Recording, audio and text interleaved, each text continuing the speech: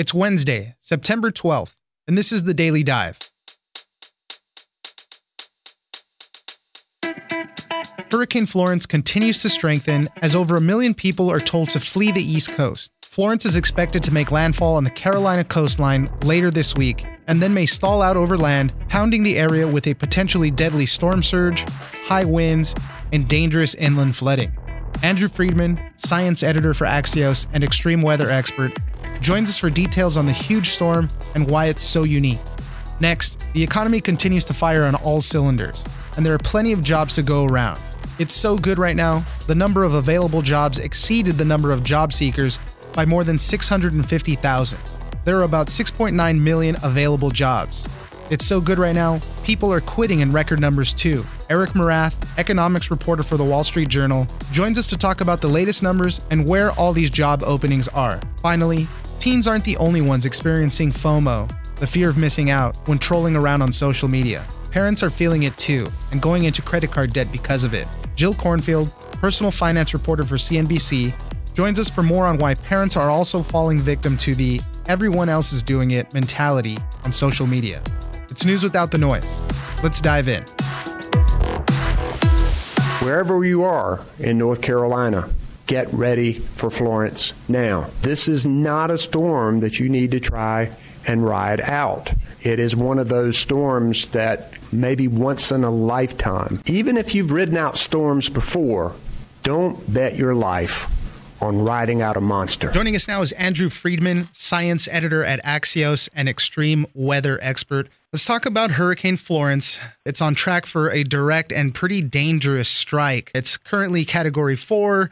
They're saying it's going to get up to Category 5.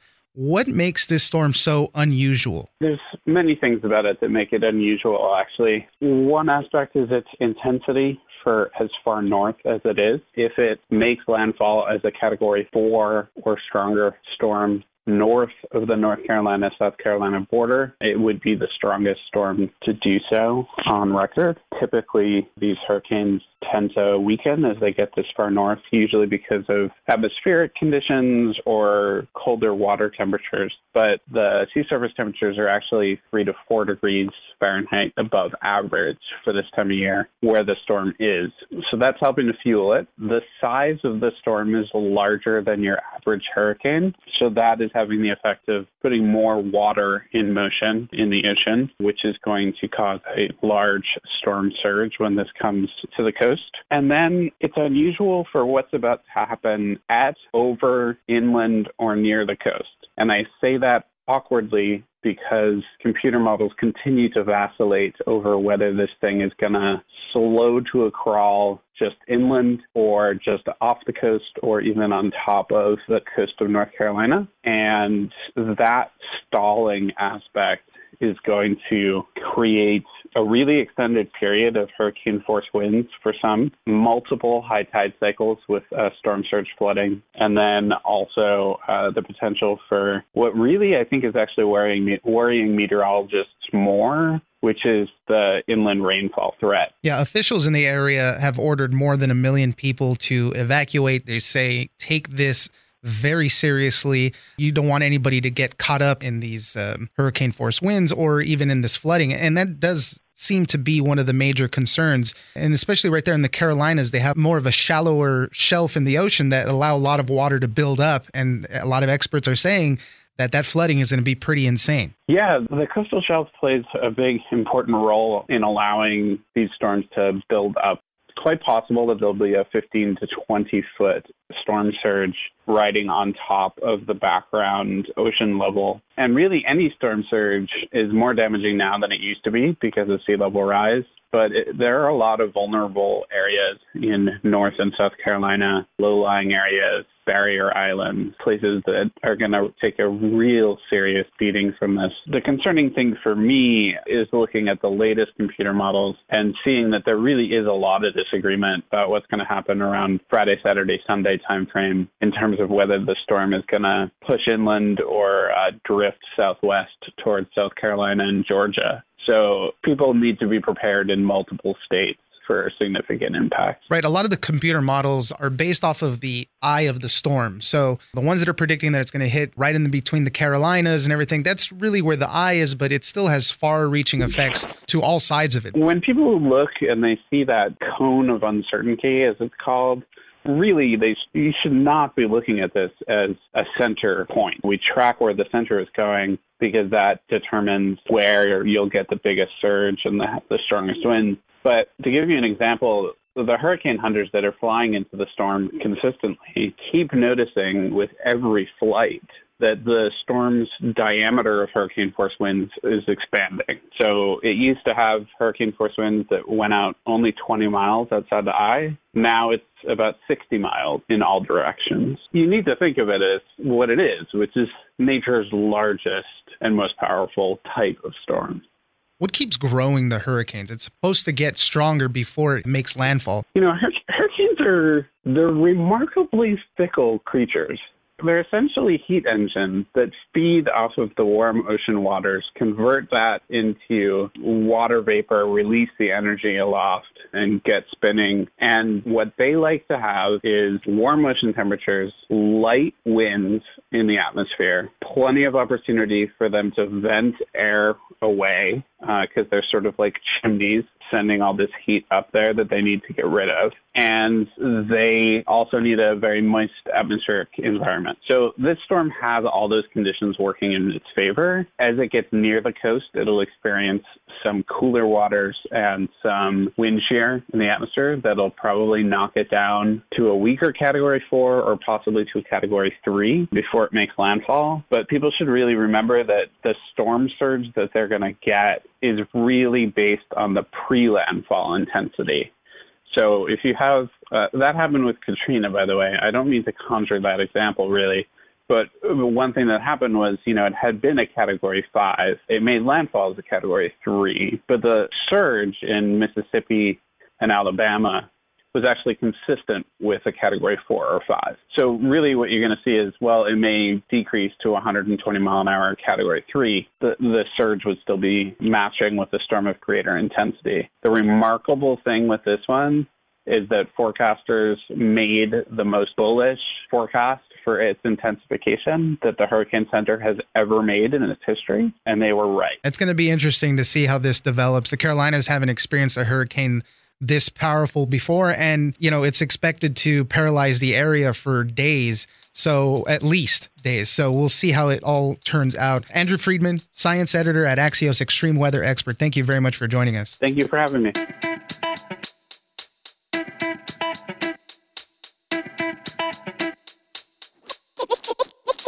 The latest data shows that, there's now by over 650,000 more available jobs than there are people actively seeking for work. So, it's definitely a good market to be looking for a job. And so what we'll be looking for next is to see if that leads to better wage growth and better paychecks for workers. Joining us now is Eric Morath, economics reporter for the Wall Street Journal. The economy is pumping on all cylinders, so much so that job openings have exceeded unemployed Americans, and the amount of people quitting their jobs, presumably for better paying jobs, has increased also. What do we know about these latest economic numbers? The latest data shows that, there's now by over 650,000 more available jobs than there are people actively seeking for work. So, it's definitely a good market to be looking for a job, and more people are doing that. And so what we'll be looking for next is to see if that leads to, better wage growth and kind of a better, better paychecks for workers.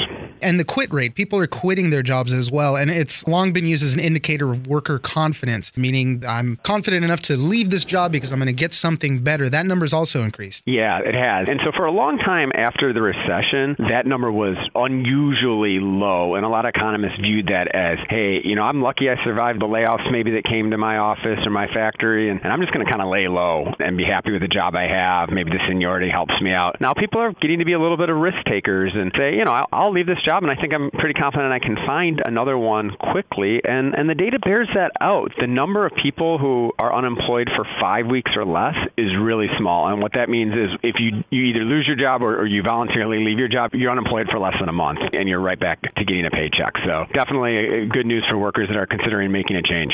There's about 6.9 million jobs available right now. That's right. What sectors are most of these job openings available in? There's job openings pretty broadly across a number of categories, although I will say there is somewhat of a concentration actually towards the lower end of the job market, things like restaurant jobs, some retail jobs.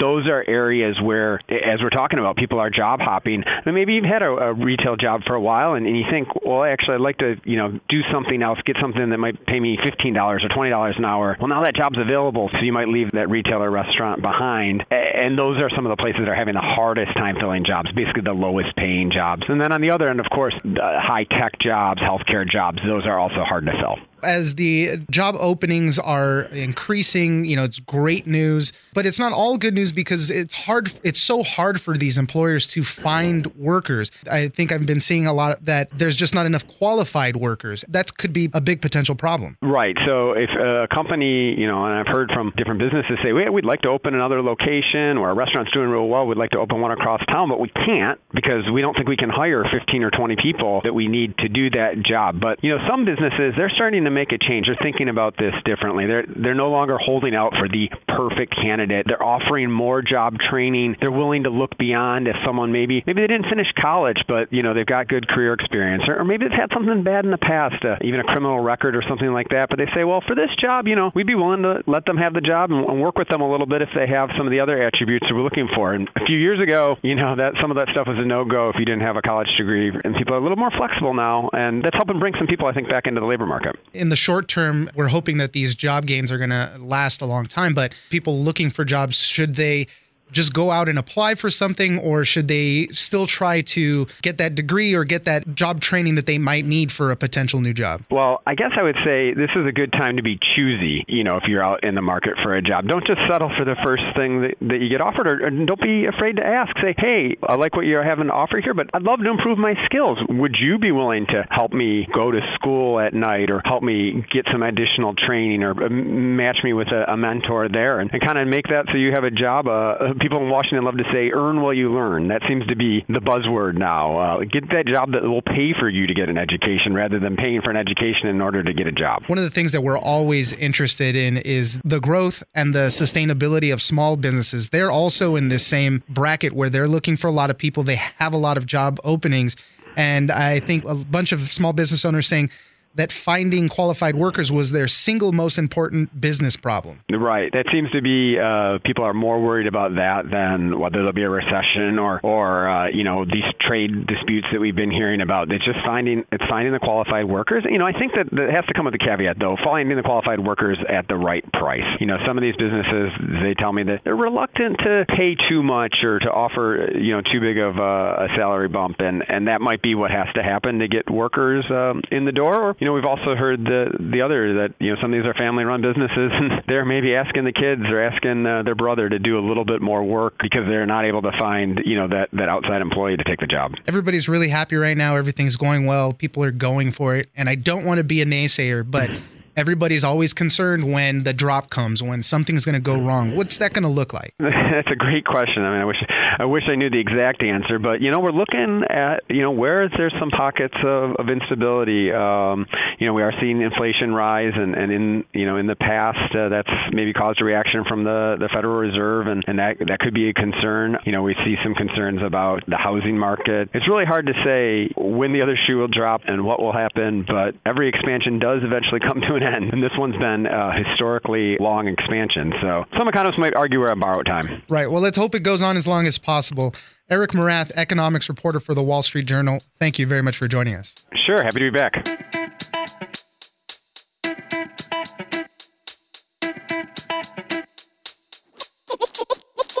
What are some of the top things that people are going into debt over? Definitely designer clothes were way up there. Vacations were another thing. Concerts, musicals, theater tickets.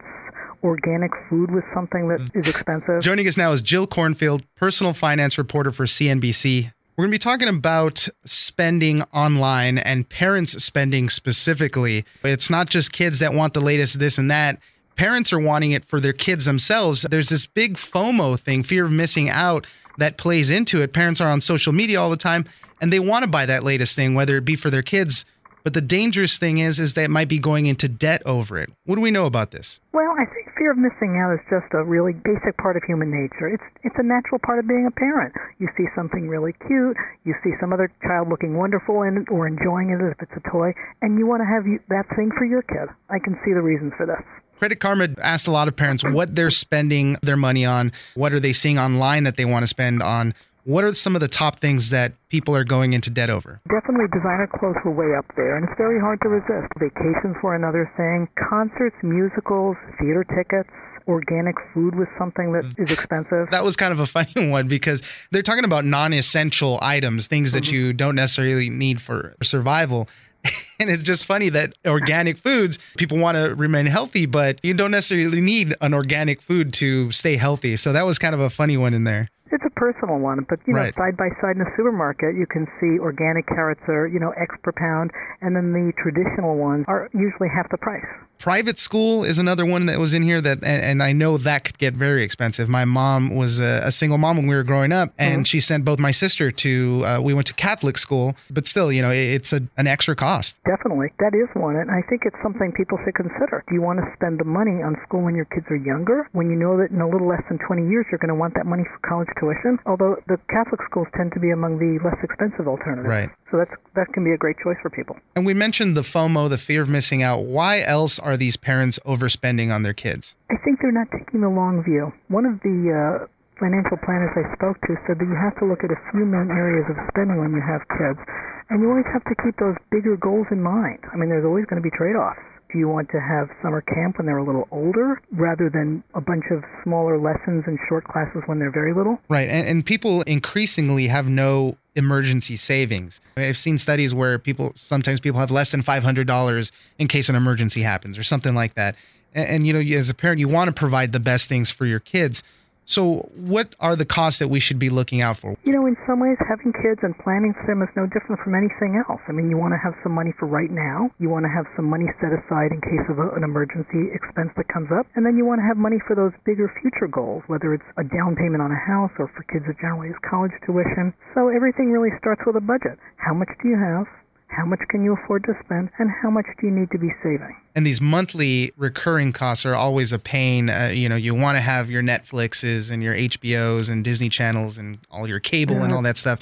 And those are the ones that they can rack up pretty quick. Yeah, they totally add up. So again, that can be an area where you look at your recurring expenses, cell phone bills, your streaming services, and you add them up and you think, well, is there something I can live without? And there's also calling your cable company and saying, I want to cancel. And then they'll give you back that introductory rate or something like that. That's a great tactic. Absolutely. What else should parents be looking for? Especially when you're going through all the social media. And as we said, you're seeing other parents spending all this stuff. Obviously, maybe you're not in the same financial situation. But what else can we look out for to help with this stuff? One thing you mentioned about maybe you're not in the same financial situation, maybe you are, but they're actually making foolish choices. People have pointed out to me, in fact, there was a millennial advisor who said she sees the credit card bills from her clients, so she knows that people are actually spending money they don't have. So don't always be so quick to assume that when somebody is showing off a great vacation or lots of fancy clothes, that they actually have the salaries and the income to back that up. When should we be using a credit card then? Because I know, a lot of people want to get their credit scores up and things like that. And sometimes you can fall into these traps of just using your credit card. I mean, should we really just not be using the credit card as much as we can? No, I think people have to use credit cards responsibly. I think you have to plan how you're going to use them. Like take vacations. A really good way that you can have a good family vacation is to budget for it at the beginning of the year. Then you set aside the money every month. You put the money aside, like a quarter of it or a sixth of it. You set that money in a high interest account, so it's there ready to pay off the credit card bills after you put the trip on your credit card. And the other thing about credit cards is if you want to use a rewards card, you need about 5 months to sign up, get the bonus award, and then build up your points so you can use it for travel. So credit cards are a great tool. And in the meantime, don't be jealous of other people's social media because that FOMO is going to kill you and put you in a debt. Absolutely. Jill Cornfield, personal finance reporter for CNBC. Thank you very much for joining us. Thank you so much, Oscar.